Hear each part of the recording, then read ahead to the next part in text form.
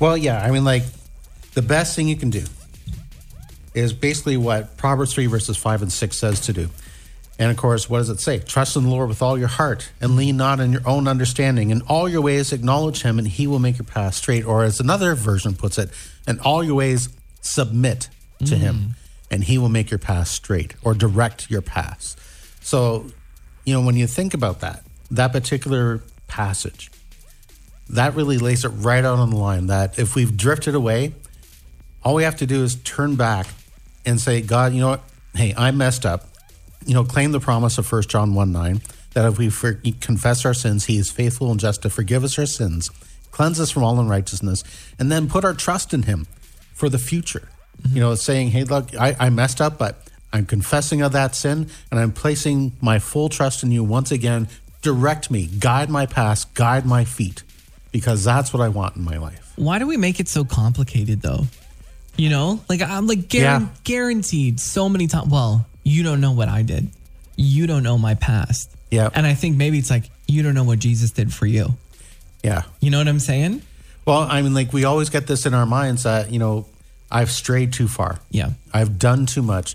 God can't forgive. But 1 John 1:9, the promise is right there. He will forgive, but we just have to come to him. Maybe there's someone tonight actually who might be saying, yeah, like I totally feel like I've been so lost. I don't even know.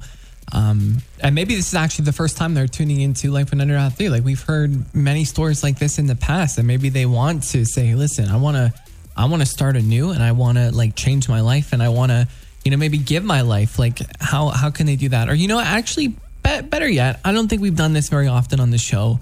Why don't you just pray right now with people and lead them through that? Sure. Father God, we just come before you and we just lift up those who are listening that maybe this is the first time that they've heard the gospel preached, that they need you, that their sins need to be forgiven. So Lord, as Romans 10:9 says, if you declare with your mouth Jesus is Lord and believe in your heart that God raised him from the dead, you will be saved. So Lord, all a person has to do, and I pray that maybe someone out there tonight will do this. They will pray, dear God, I confess to you that I am a sinner, that I have done wrong. I believe that you sent your son to die in my place. I accept his gift of salvation. I accept that he can forgive me and that he will forgive me of my sin. Please forgive me now. Come into my life.